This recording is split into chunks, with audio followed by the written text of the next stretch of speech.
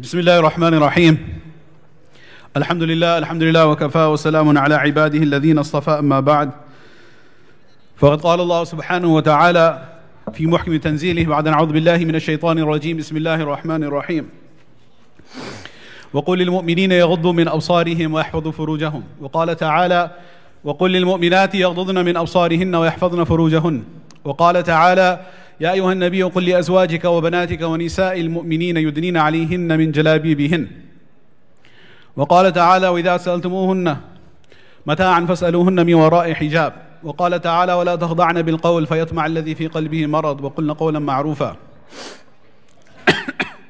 صدق الله العظيم. My dear respected brothers and sisters in Islam, respected ulama, mashayikh, elders and students, Assalamu alaikum wa rahmatullahi wa barakatuh. Today we have an opportunity to, in this session inshallah, to cover one of the commandments of Allah subhanahu wa ta'ala, the commandment of hijab. And how is this? It says embracing the hijab as a symbol of faith and identity. Is it a symbol of faith and a symbol of our identity of our sisters as slaves of Allah subhanahu wa ta'ala? And the crux of the matter is that what is our purpose in this life? Why we have been created? Allah subhanahu wa ta'ala makes it very clear. وَمَا خَلَقْتُ الْجِنَّ وَالْإِنسَ إِلَّا لِيَعْبُدُونَ. I have not created the jinn and the ins but for my ibadah. We are all slaves of Allah subhanahu wa ta'ala. The more we lead our lives according to the ubudiyah model, the way of Rasulullah sallallahu alaihi wasallam, as slaves of Allah, that our beloved Prophet sallallahu alaihi wasallam reached was because he was the most humble slave of Allah subhanahu wa ta'ala. When Allah subhanahu wa ta'ala conferred upon him that unique maqam, that position of taking him through the skies and the heavens, the seven heavens, all the way to Sidratul Muntaha, and granted him the opportunity to privately speak with him. فَأَوْحَى إِلَىٰ عَبْدِهِ مَا أَوْحَى ثُمَّ دَنَا فَتَدَلَّى فَكَانَ قَابَ قَوْسَيْنِ أَوْ أَدْنَى. He brought him very close and he had a special kalam with him at the Sidratul Muntaha, where Sayyidul Malaika, Jibreel alayhi salam, could also not go forward. In the well-known incident of Isra and Mi'raj, in the Mi'raj portion, when he climbed up, ascended the heavens, Allah subhanahu wa ta'ala says, Subhanalladhi asra bi abdihi, that Allah is the glorified being who took his slave, abdihi. Instead of saying Subhanalladhi asra bi nabiyhi or bi rasulihi, or in many of the other attributes of our beloved Prophet sallallahu alayhi wasallam, Allah subhanahu wa ta'ala said, Subhanalladhi asra bi abdihi. Showing on both ends. One end is that the reason he was granted such a high, lofty status is because he was a great servant of Allah, the greatest servant of Allah. And the other way of looking at it is that it is through servitude that we can become closer to Allah subhanahu wa ta'ala. So when it comes to hijab, the actual reason why we are obligated, our women are obligated to adorn themselves with the hijab, and the men, that we are also obligated to lower our gazes, it is not because he said or she said, or some misogynistic, anti-woman, woman-hating fuqaha scholars came up with this. Na'udhu billahi min dhalik.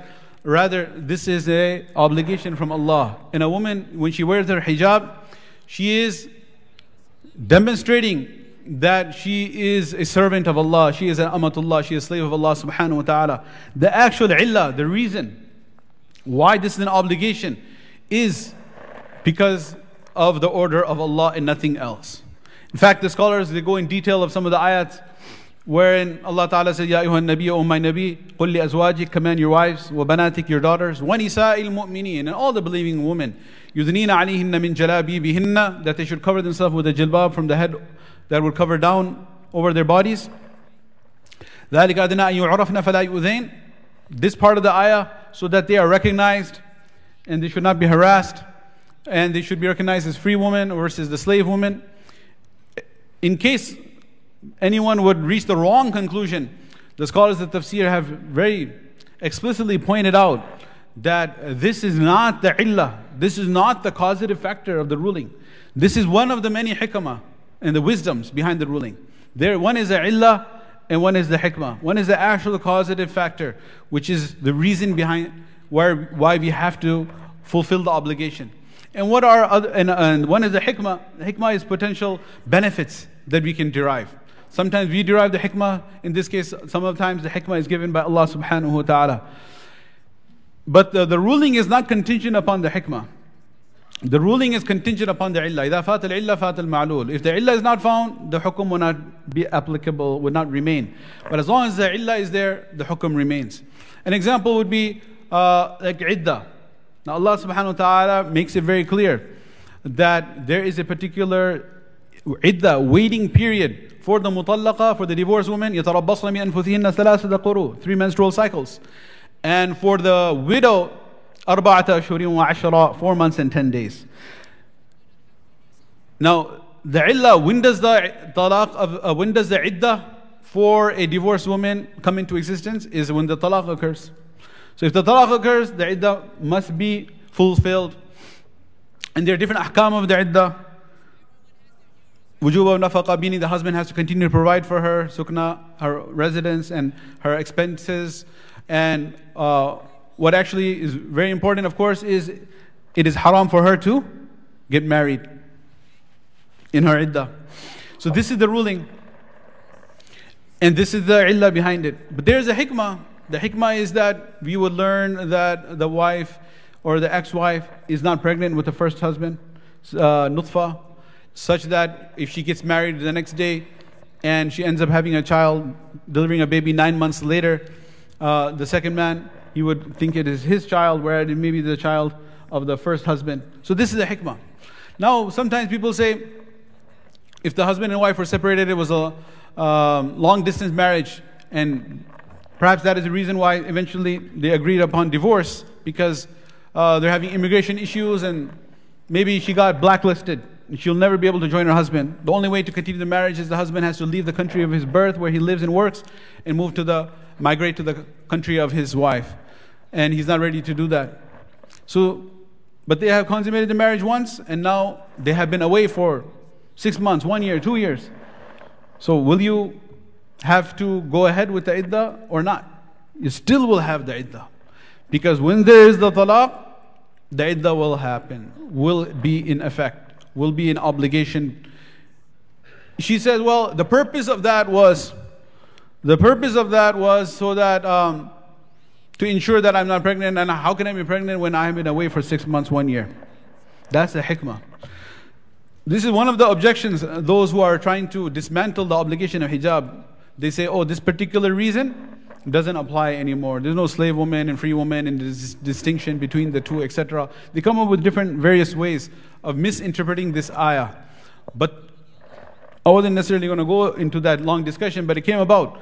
The main purpose I wanted to mention from the get-go is that the reason the woman wears hijab, or should wear hijab, or must wear hijab, or the reason we also follow any commandment of Allah Ta'ala, any obligation, is because at the end of the day, we are His slave and He is our master. Simple as that. We are the abd of Allah, and Allah is our malik, our master. And we have to declare our servitude to Him. This is the actual meaning of Islam. What does Islam mean? Islam means to submit. To submit to the will of Allah subhanahu wa ta'ala. Irrespective of what our mind may wish or dictate, what our desires want, what the culture says, where the people are heading, whatever direction they may be heading, whether it's fashionable or not fashionable, whether they are celebrating it or attacking it, whether they think it is subjugation, oppression, or they think it is liberation. All of those factors are inconsequential. We do investigate, we do try to determine up to what level, to determine, is this truly the will of Allah? Is this truly the command of Allah? Is this truly the sunnah of Rasulullah? We do the due diligence. And after we determine, subhanAllah, this is what Allah wants, then we do not look right or left and any other direction. We move forward and we submit to the will of Allah subhanahu wa ta'ala. That's the essence of ubudiyah, submission with love. If a person says, I love Allah, but he does not submit to His command, that will not take him towards salvation. And if a person is submitting with hatred, with anger, I got to wear this thing, I got to do this, I got to do that, or that's haram, that is also not true ubudiyah. Ubudiyah is a person loves Allah, and with love he fulfills the order of Allah subhanahu wa ta'ala. That's the essence of ubudiyah. Fear of what? Fear of not of injustice from Allah, fear of disappointing Allah, fear of not coming up to the level that Allah wants us to be at, Fear of incurring the wrath of Allah is there. Love of Allah is there. Hope in His reward is there. And these are the motivating factors, raghaban wa rahaban, that a person has fear of rejection and hope in acceptance and complies with the order of Allah subhanahu wa ta'ala. So typically, when we discuss hijab, we go over all the ayat and all the different ahadith, and then you have what is qala Allah, and then qala Rasulullah, and then you have the aqwal of fuqaha.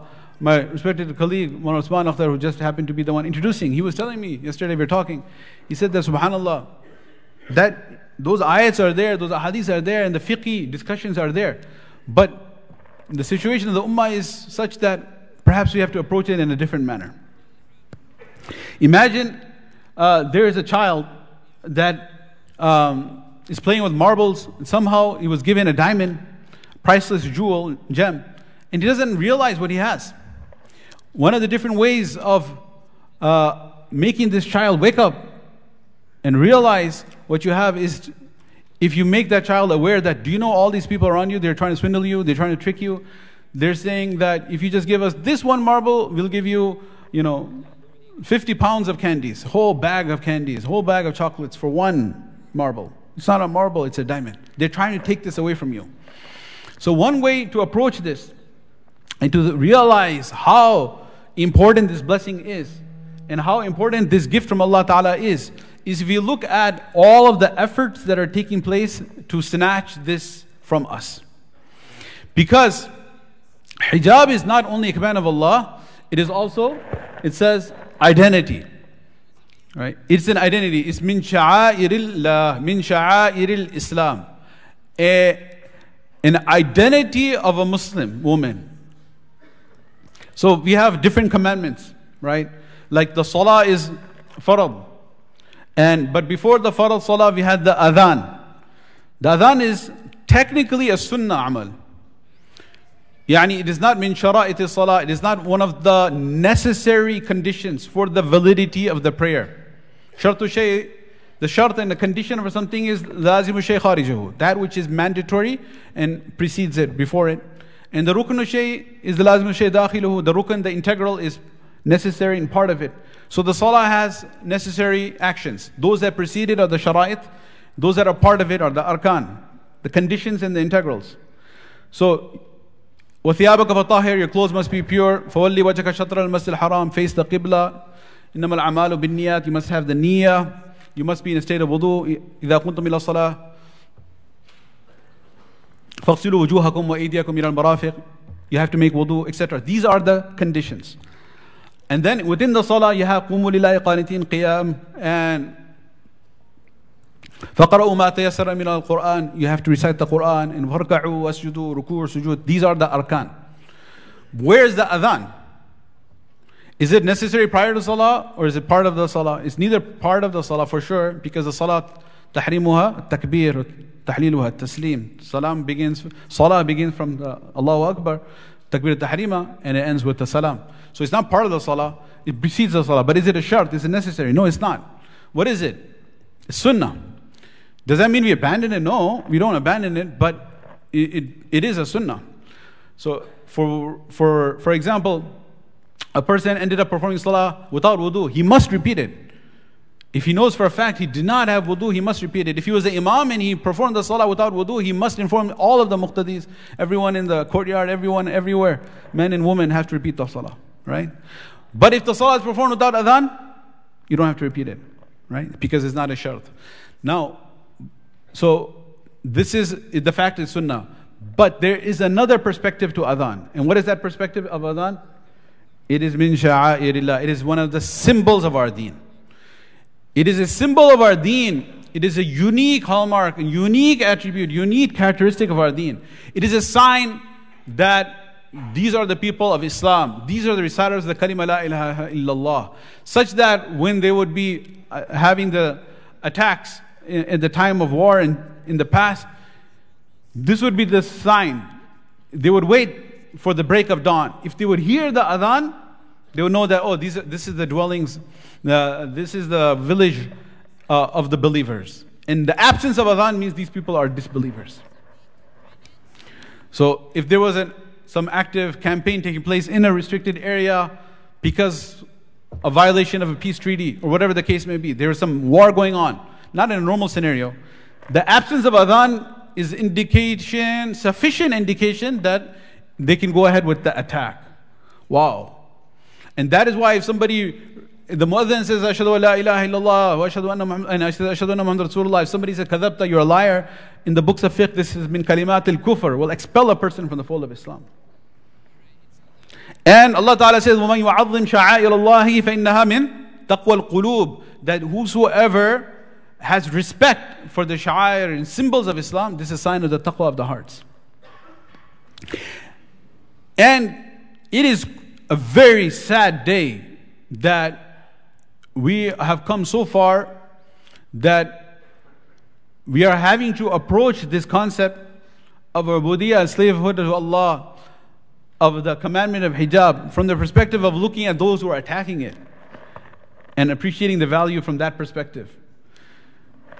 Just like Shaykh al-Hadith, rahmatullah alayhi, Mufti Sayyid Palampuri, Nawrullah Marqada, when he was visiting here, we were making mashwara. It just comes to mind since we are sitting in the main prayer hall. Oh, should we just take out the minarets from the construction? It was in construction phase. You're not going to blow up an existing minaret. It was still in the design phase. So we should we just not build a minaret? Because mashallah, we have so many masajid in Chicagoland.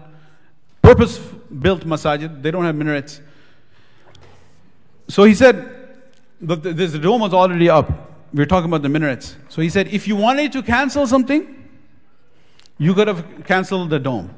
Because that's not min sha'air al-Islam. It's not a symbol of Islam. Because the US Capitol has what? A dome. So many capitals have dome. St. Peter's, capital of the, not the United States Congress, but capital of the Catholic Church has what? Dome. So this is not something unique to Islam. But the minara is what? Min sha'air al-Islam. One of the identifying markers of our deen. No other structure has a minaret besides the house of Allah. And the house of Allah, Allah Ta'ala says that وَأَنَّ الْمَسَاجِدَ لِلَّهِ, these houses are erected to remember Allah subhanahu wa ta'ala. فِي بُيُوتٍ أَذِنَ اللَّهُ أَن تُرْفَعَ, to erect them high. So there are so many churches, like Eastern Orthodox churches, they look very similar to what? Masajid, beautiful domes, very similar. But they do not, obviously, they will never have what? A minara. They will have a cross. Do we understand what sha'air is? Look at the sha'air of the Christians. What's a cross indicate?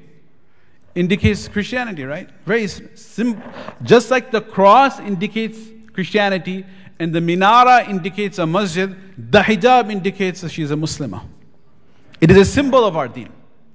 And that is why in Switzerland and different countries, there's laws in the books and the laws that are being discussed. To ban domes? No. To ban minarets. There's a grandfather clause, okay, if it's already there from the Ottoman time, we'll not break it down. But there is a moratorium, there's a ban. You cannot build minarets. Because minaret is a sign of Islam, subhanAllah. This was the faqahat of Mufti Sayyid Sahib, rahmatullahi alayhi. So, likewise, if you want to see, wow, what's the big deal? Right, this is a typical question. From the men maybe, and more so from the women, as this is an obligation for the women, from Allah. This obligation of Allah, it's not the obligation of the husband. Right? The husband has rights.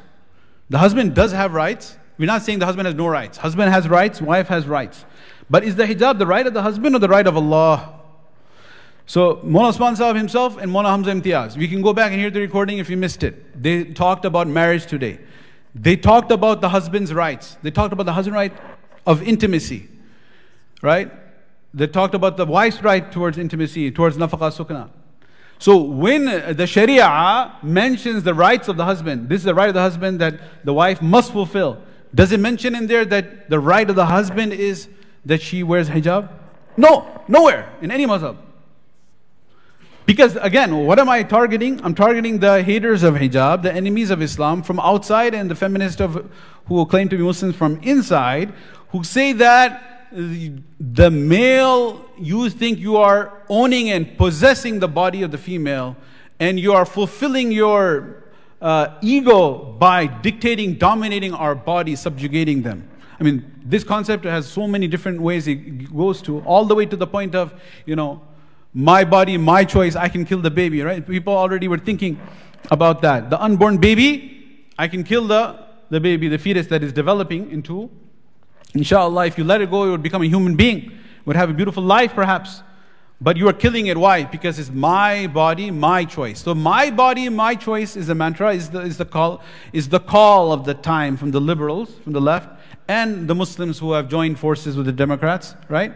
So they are saying my body, my choice. So when it goes so far, my body, my choice, that you can kill a baby, then what about, wearing hijab? That's like, forget about that. That's obviously my choice. So we are not saying that hijab is the husband's right, that he can, you are violating his right by uncovering. No, it's the right of Allah. The husband does not own you. You belong to Allah. You're not Amatu Zawj, you're Amatullah. And he's definitely not Abdu Zawja, hopefully. Right? He's supposed to be what?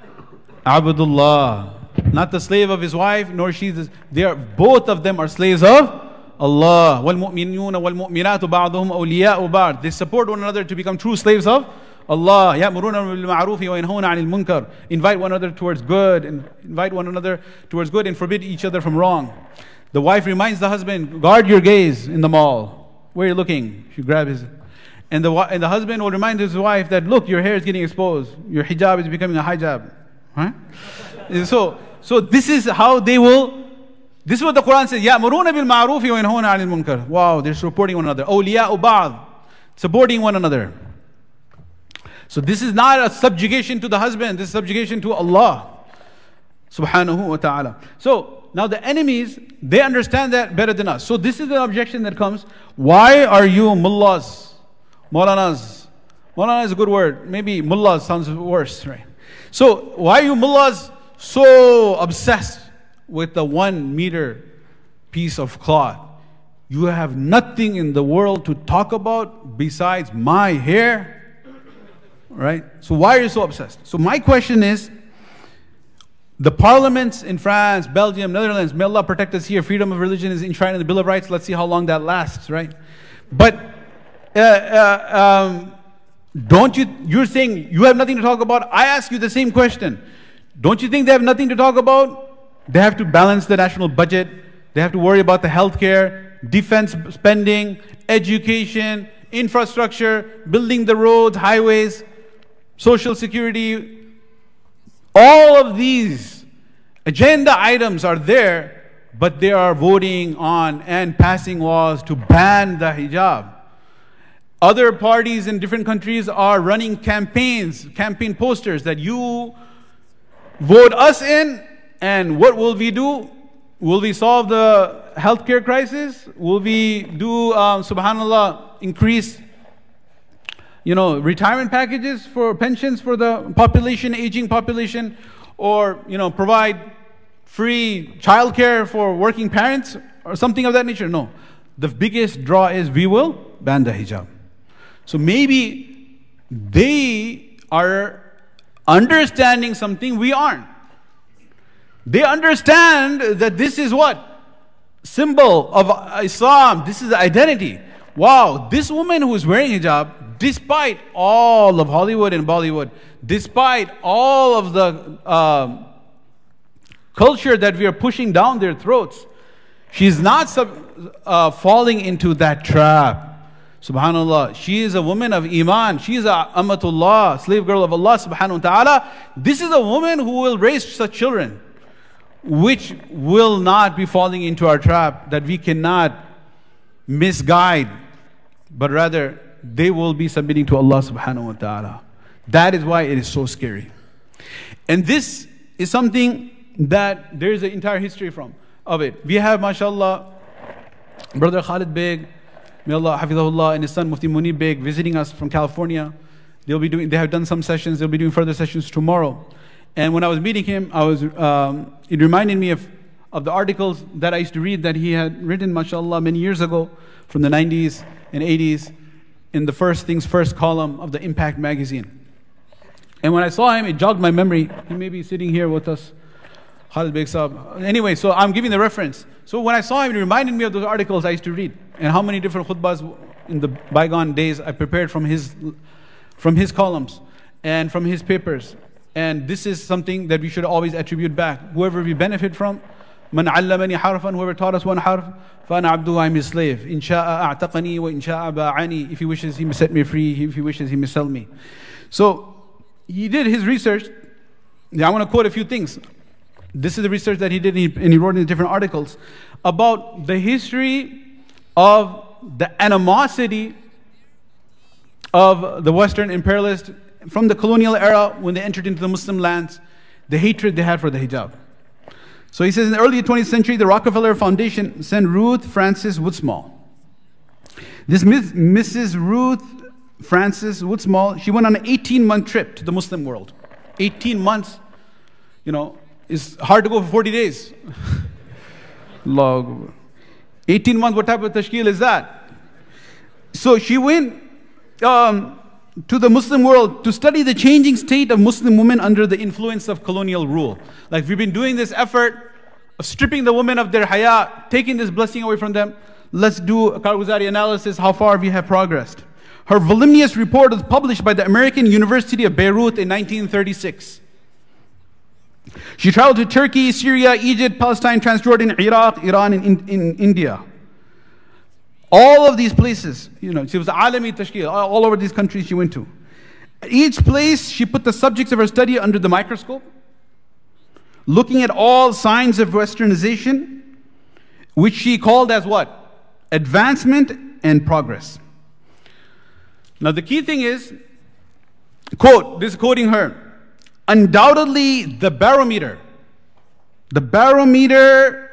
of social change in the Muslim world is the hijab.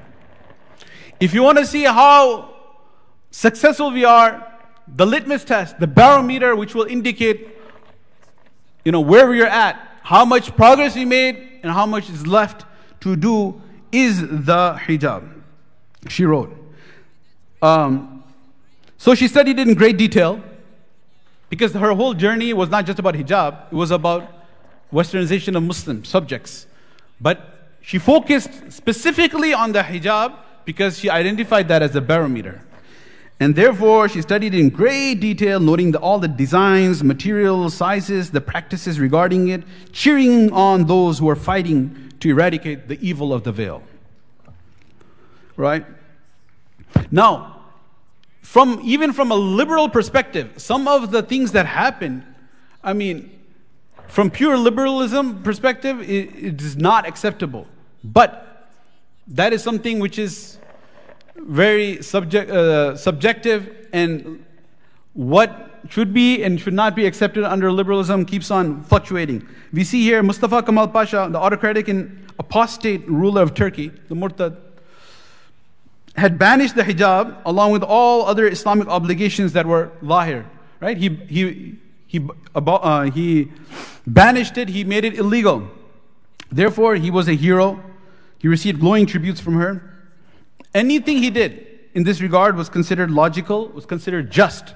For example, when Turkish women were granted the right to vote, they can vote now, women wearing hijab. If you're wearing hijab, you're debarred from voting. You can't vote, you're wearing hijab, get lost. Regulation which was accepted as entirely logical. Right? In Iran, Shah Reza Pahlavi, the Majesty, he declared 8th January 1936. This is the day of emancipation, which was forcing upon the women so-called advance. Compulsory unveiling in schools. There was also oppressive measures. Look at this. No veiled woman can receive treatment in a public clinic in Iran, 1936. Or ride in a public conveyance. You want to get treated, like, you can't, if you go to the ER, they say we can't treat you because you're wearing a hijab. What did Woodsmall think about this denial of basic human rights on the basis of religious observance? She said, this is her remarks, like, maybe it happened and she wasn't aware of it. Like, unintended consequence of westernization. Oh, that's pretty sad. Oh, really? You guys took it that far? Oh, that wasn't our intention. She didn't say that. In fact, her remark is, these two regulations, meaning you can't get treated and you can't have public conveyance, will doubtless for a time work genuine hardship on conservative Muslim women, but eventually their conservative behavior will doubtless be overcome. For the greater good of freeing them from the subjugation of the hijab, temporary pain, it can be tolerated. Subhanallah. So, the colonial powers, I mean, there's many different references, but you get the basic point. They use all of their powers in this crusade against the hijab, from ridicule to fierce propaganda to coercion. Hijab is a relic of the Dark Ages, a sign of oppression, an impediment to economic progress, and infringement on women's rights. So now come to the recent times. In October 2000, it was learned that a French-run school in Alexandria, Egypt, Iskandariya, Egypt, Misr, this is a Muslim country. When you arrive at the airport, it says, "Udkhulu Misra insha'Allah aminin." Right? So when a lawsuit was brought against the school administration, what happened? They banned hijab for the students in Egypt, this French-run school. And one of the students, they brought up a lawsuit against the administration. The French embassy tried to shield them by claiming diplomatic immunity. Now we come to the Hijaz, the Bilad of Haramain, Sharifain. In 2003, January, it was reported that the Jeddah Prep and Grammar School, operated by the British and Dutch embassies, did not permit its students to wear hijab. We're not talking about niqab, we're talking about hijab. Girls wearing hijab were forced to remove it every morning before entering the school in Jeddah, stone's throw from the Kaaba. It was only the refusal of one Egyptian girl, Lujain, to take off her hijab. It was happening for such a long time. She refused, and subsequent refusal of the school to let her attend classes. This is what finally brought the issue to the surface. When contacted by the Arab News reporter, the school administrative secretary said, the school policy is a total ban on all headscarves. She added, any girl wearing a headscarf will not be allowed to enter school. Subhanallah. So, I mean, Allah Ta'ala says, وَلَن تَرْضَى عَنْكَ الْيَهُودُ وَلَا النَّصَارَى حَتَّى تَتَّبِعَ مِلَّتَهُم. They will never be pleased with you until you completely lose your identity and become like them. Like there are, we talked about the barometer as the hijab. There are other things that are part of the index of determining how successful assimilation is. So these are not some random conspiracy theories, but documented from their think tanks and their proposals of how to deal with Muslims. We see here, for example, specific indices of assimilation are used in the reports, including we have to determine, are the people praying less frequently, not following the fast, and making fewer visits to the country of origin. Subhanallah. So these are different index that they have developed to determine, subhanallah, how practicing or not practicing Muslims are. Several states in Germany have already banned the hijab. Belgium is publicly debating it. And yet we are confused and we're thinking, what is the big deal? So, what is the so-called life of freedom without hijab look like? The life of freedom without hijab, number one, the beatings by husbands and boyfriends are the leading cause of injuries to all US women. 1 in 4 women are abused by the man they are involved with. Battering incident occurs every 18 seconds in the United States. 30% of female homicide victims are killed by their husbands or boyfriends. 42% of women in the US military are sexually assaulted. They're having many digestive diseases. And then they went into the investigation. They said that, in Iraq, for example, more than the improvised explosive devices, IEDs, of the insurgents or the freedom fighters, depending on which side you're looking at it,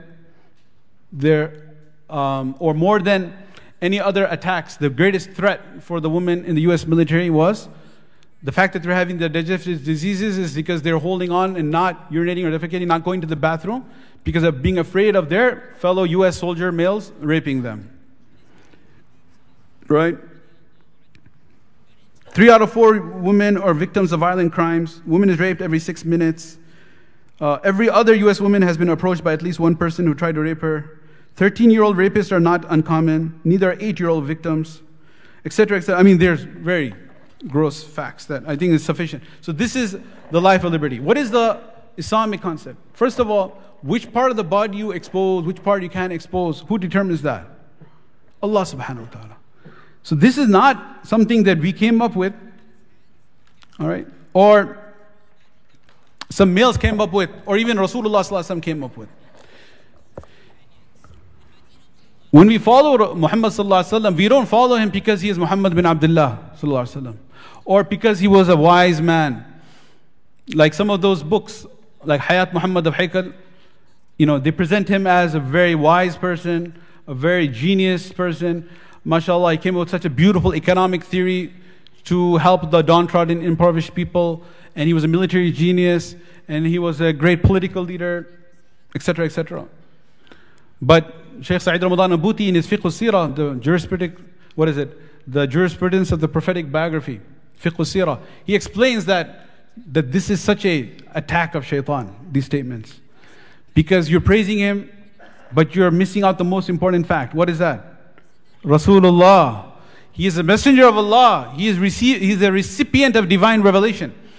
That's why there are many quyud and conditions and qualifying statements that are added to the definition and complete Jami' Mani Ta'rif of Iman. And one of them was added by Shaykh Anwar Shah Kashmiri rahimullah. He added this at the end. What is Iman?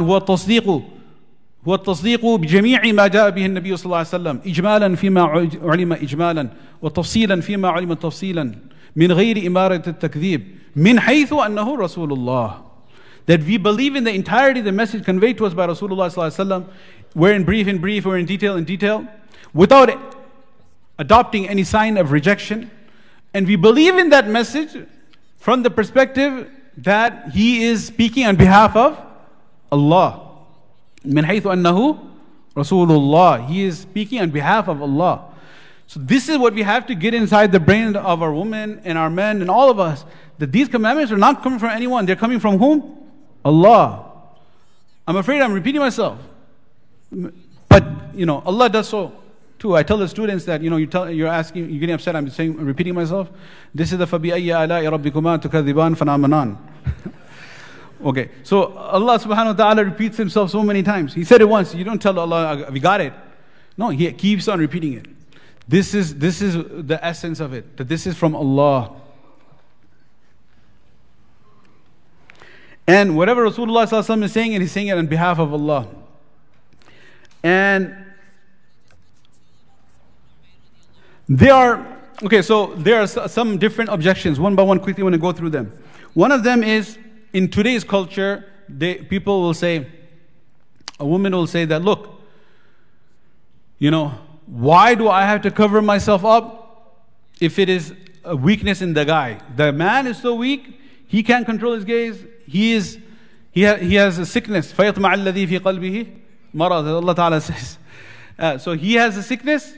That's his problem. He got to deal with it. He should deal with it. He should get treated. But what's wrong with me?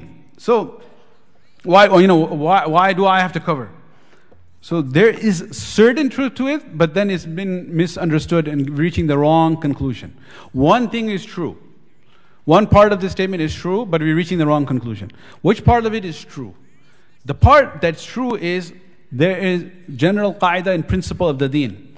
وَلَيْسَ لِلْإِنسَانِ إِلَّا مَا سَعَى وَلَا تَزِرُ وَازِرَةٌ وِزْرَ أُخْرَى. No one has anything to their credit but what they earned themselves. So if you do a good deed, that's for you. Yes, there is a way of Allahumma awsal thawab hadha ila ruhi fulan. Oh Allah, allow the thawab of this action go to so and so. Isal thawab, that's a different thing. Or if it's a sadaqah jariyah, etc., etc. Few exceptions. But the general rule is, if you do a good deed, the reward is for you. And وَلَا تَزِرُ وَازِرَةٌ وِزْرَ أُخْرَى. If you commit a sin, the sin is for you. So everyone will be judged what? Independently.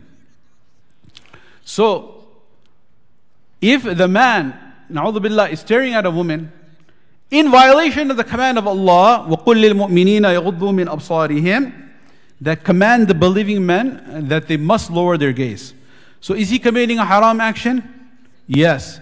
Is he responsible for that haram action? Absolutely. Will he receive the sin of that? Yes, unless Allah forgives him. don't forget, there's always a babu tawbah. There is a door of tawbah. Before he dies, if he repents, and we hope he does, we hope we all do, وَالتَّائِبُ مِنَ الذَّنْبِ كَمَنْ لَا ذَنْبَ لَهُ. The one who repents from a sin is like the one who never committed it. And in fact, if he doesn't seek forgiveness, he dies, still we have, إِنَّ اللَّهَ لَا يَغْفِرُ أَن يُشْرَكَ بِهِ وَيَغْفِرُ مَا دُونَ ذَلِكَ لِمَنْ يَشَاءُ. It's not a 100% promise, but Allah Ta'ala, besides kufr and shirk, He may choose to forgive someone. So we cannot say that definitely he will be punished in the fire of Jahannam. But what we will say is that definitely it is a sin. And he is responsible for that sin. Okay? Are you responsible for the sin of looking at haram? No, unless you do too.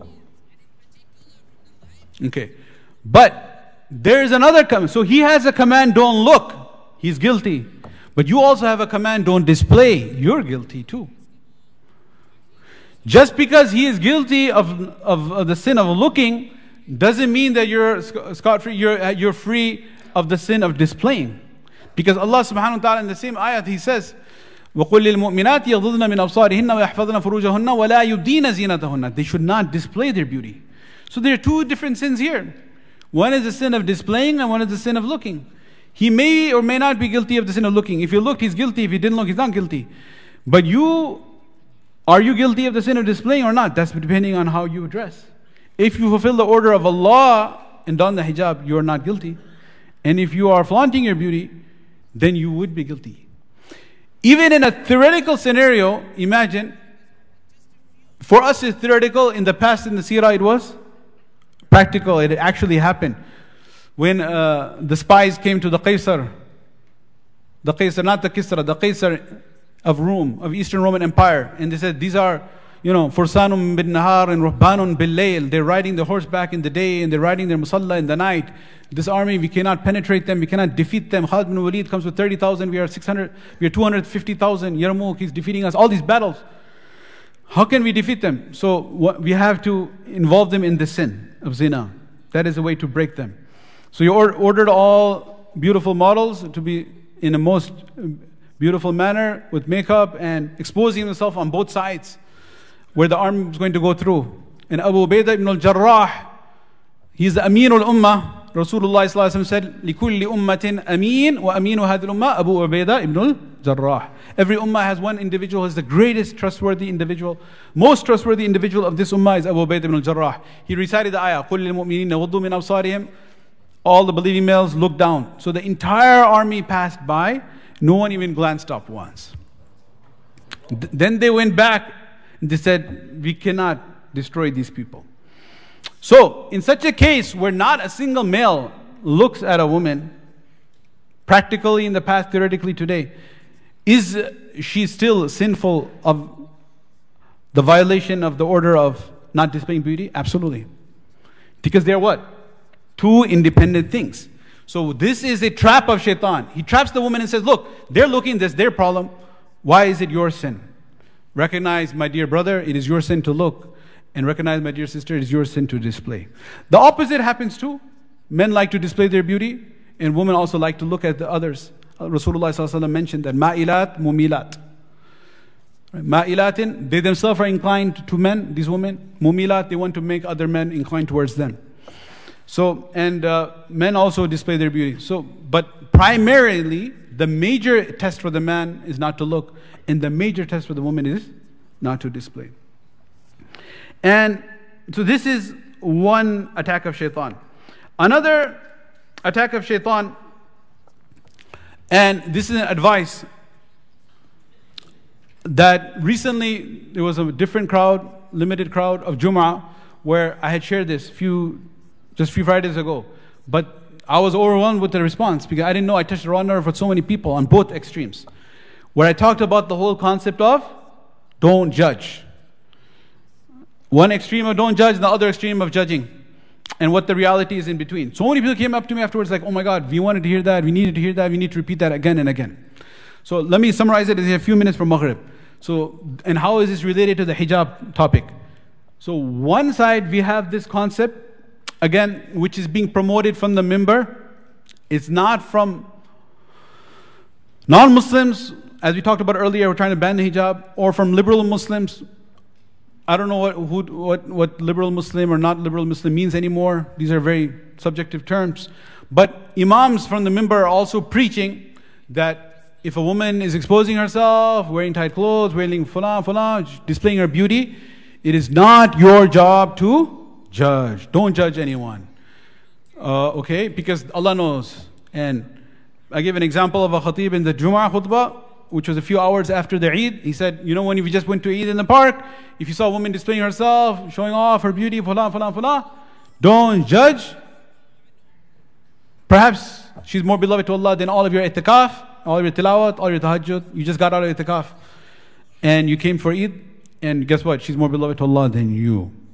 Right. Somebody gets married to a Muslim, non-Muslim. Somebody gets married to an atheist.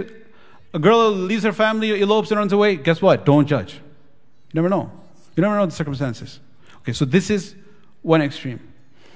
The other extreme is so judgmental, as somebody said that, you know, your masjid, you don't have so much diversity, and somebody comes, he has a tattoo, you know, and you just grab him and say, don't you know this is haram? Your namaz, salah is not going to be accepted. You look at him in dirty eyes. It's not a matter of the pain. The guy is struggling to just bring bread to his table to feed his kids.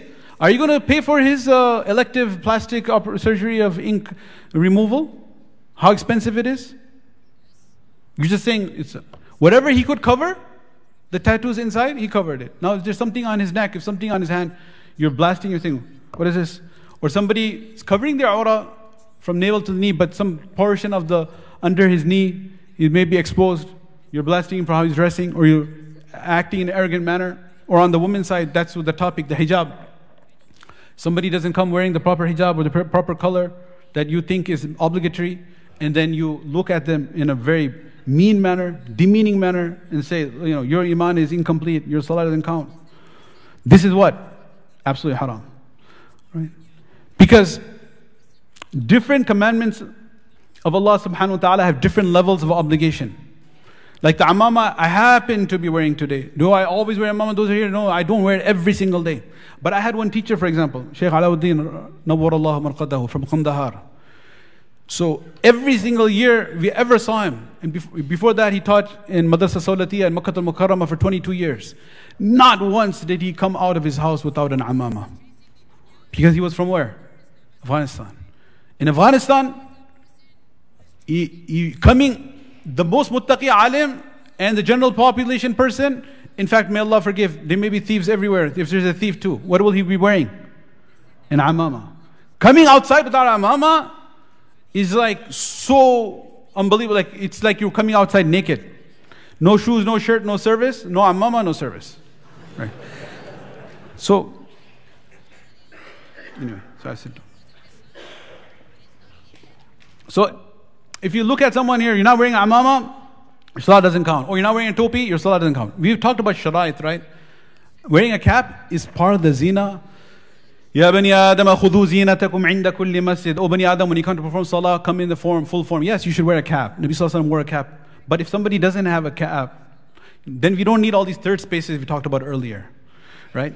Because if somebody comes to a masjid without wearing a cap, then you're going to say, oh, you know, your salah doesn't count, young man. Go, get out of here. Go wear a cap or get lost. Right? So this is wrong. Right? This is absolutely unacceptable. So what's the reality? The haqq is in the middle. What is that? That when it comes to determining what's right and wrong, there's distinct right and distinct wrong. Haqq and batil is clear. What farad is an obligation, and what's a ma'asiyah and a sin is clear. Al-halalu bayyin wal-haramu bayyin. They're clear. There is some gray area too. Ijtihadi area. We're not talking about the gray. We're talking about halal and haram. So, when it comes to speaking out against haram, it's an obligation. Nahi anil munkar. That's the topic after Maghrib. And when it speaks to enjoining good, it's an obligation. Amr bil ma'ruf.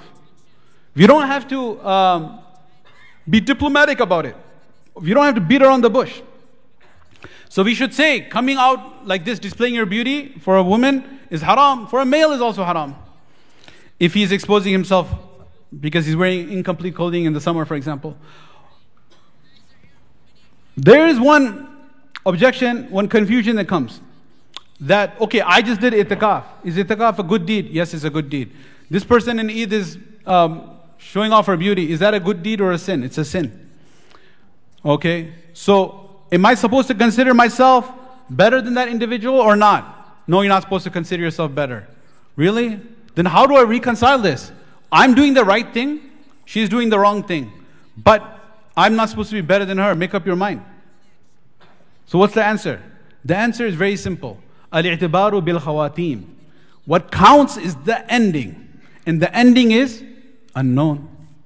Because currently, yes, my action is correct and currently her action is wrong.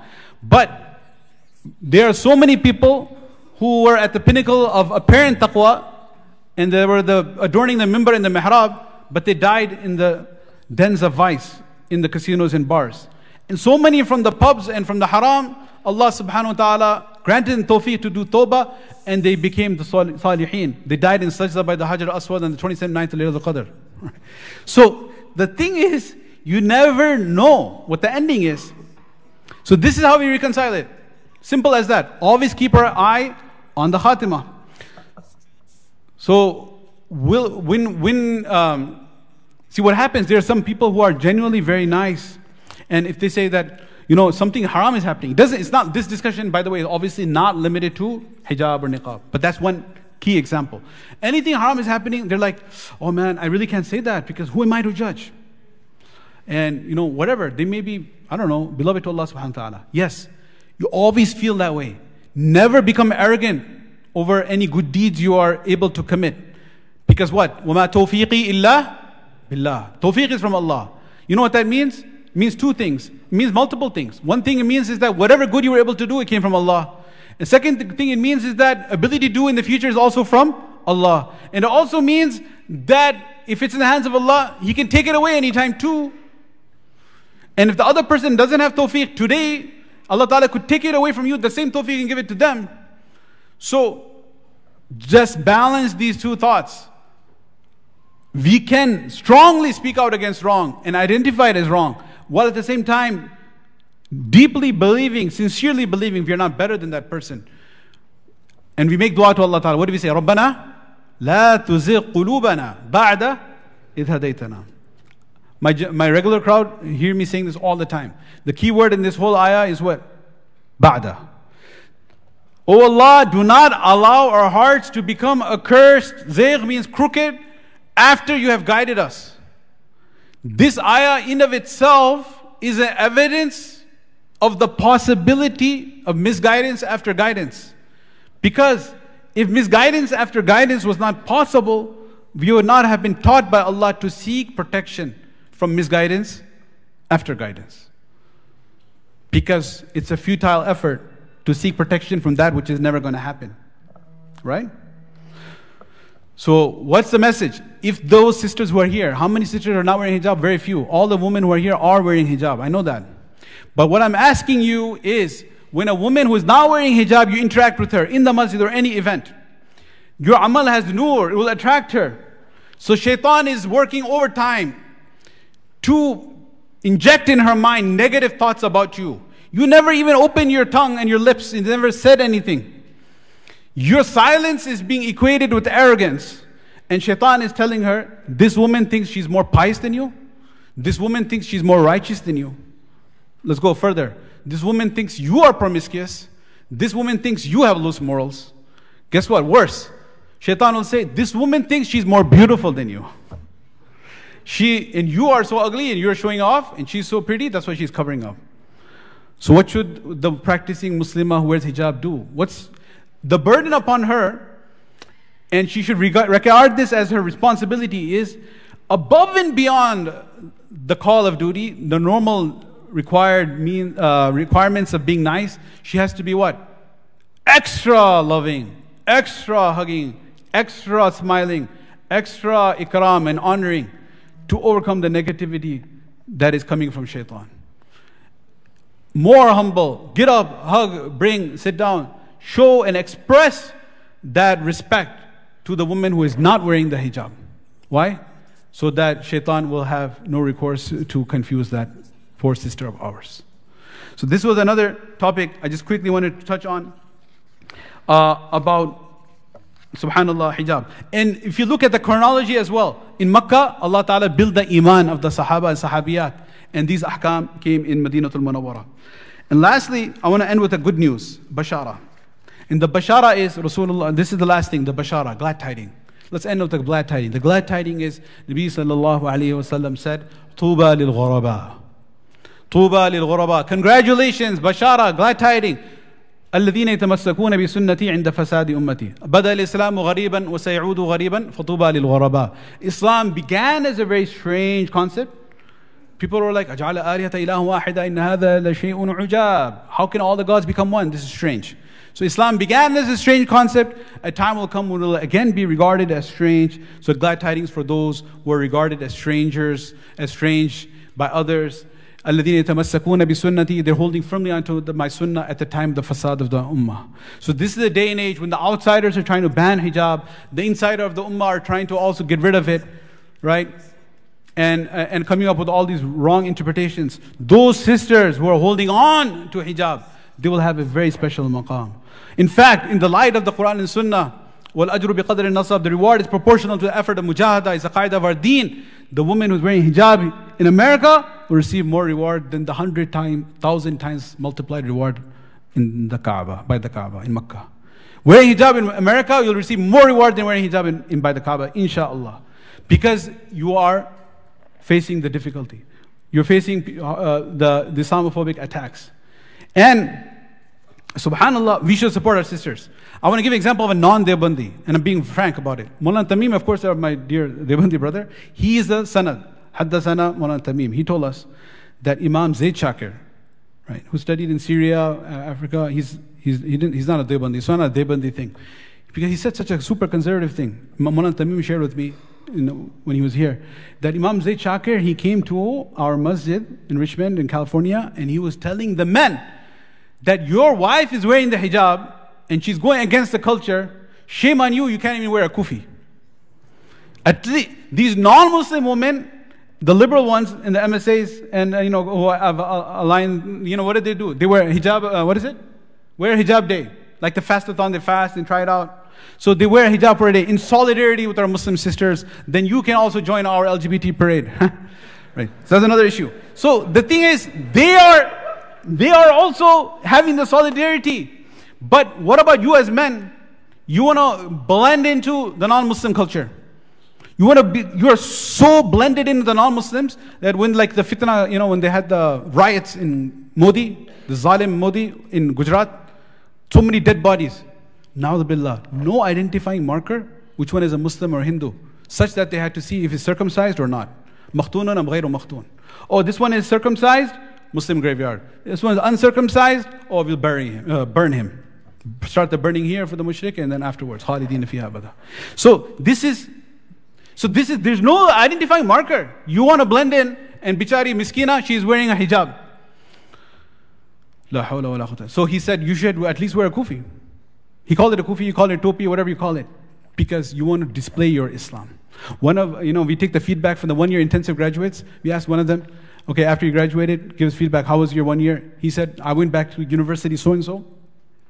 One ajib feedback he said is that every day was part of my uniform to wear a cap in the masjid, in Dar es-Salaam.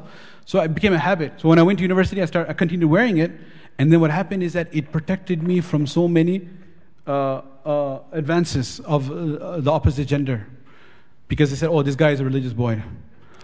He's not going to be interested. Subhanallah. So likewise, this is, subhanallah, let us understand that our sisters, we understand it is difficult, we understand it is challenging, but inshallah, إِنَّهُ مَن يَتَّقِي وَيَصْبِرْ فَإِنَّ اللَّهَ لَا يُضِيعُ أَجْرَ الْمُحْسِنِينَ. Allah will grant you great reward. May Allah Ta'ala grant us the reality that this is a symbol of our faith and our identity, and keep us steadfast on it until we die. وَآخِرُ دَعْوَانَا أَنِ الْحَمْدُ لِلَّهِ رَبِّ الْعَالَمِينَ.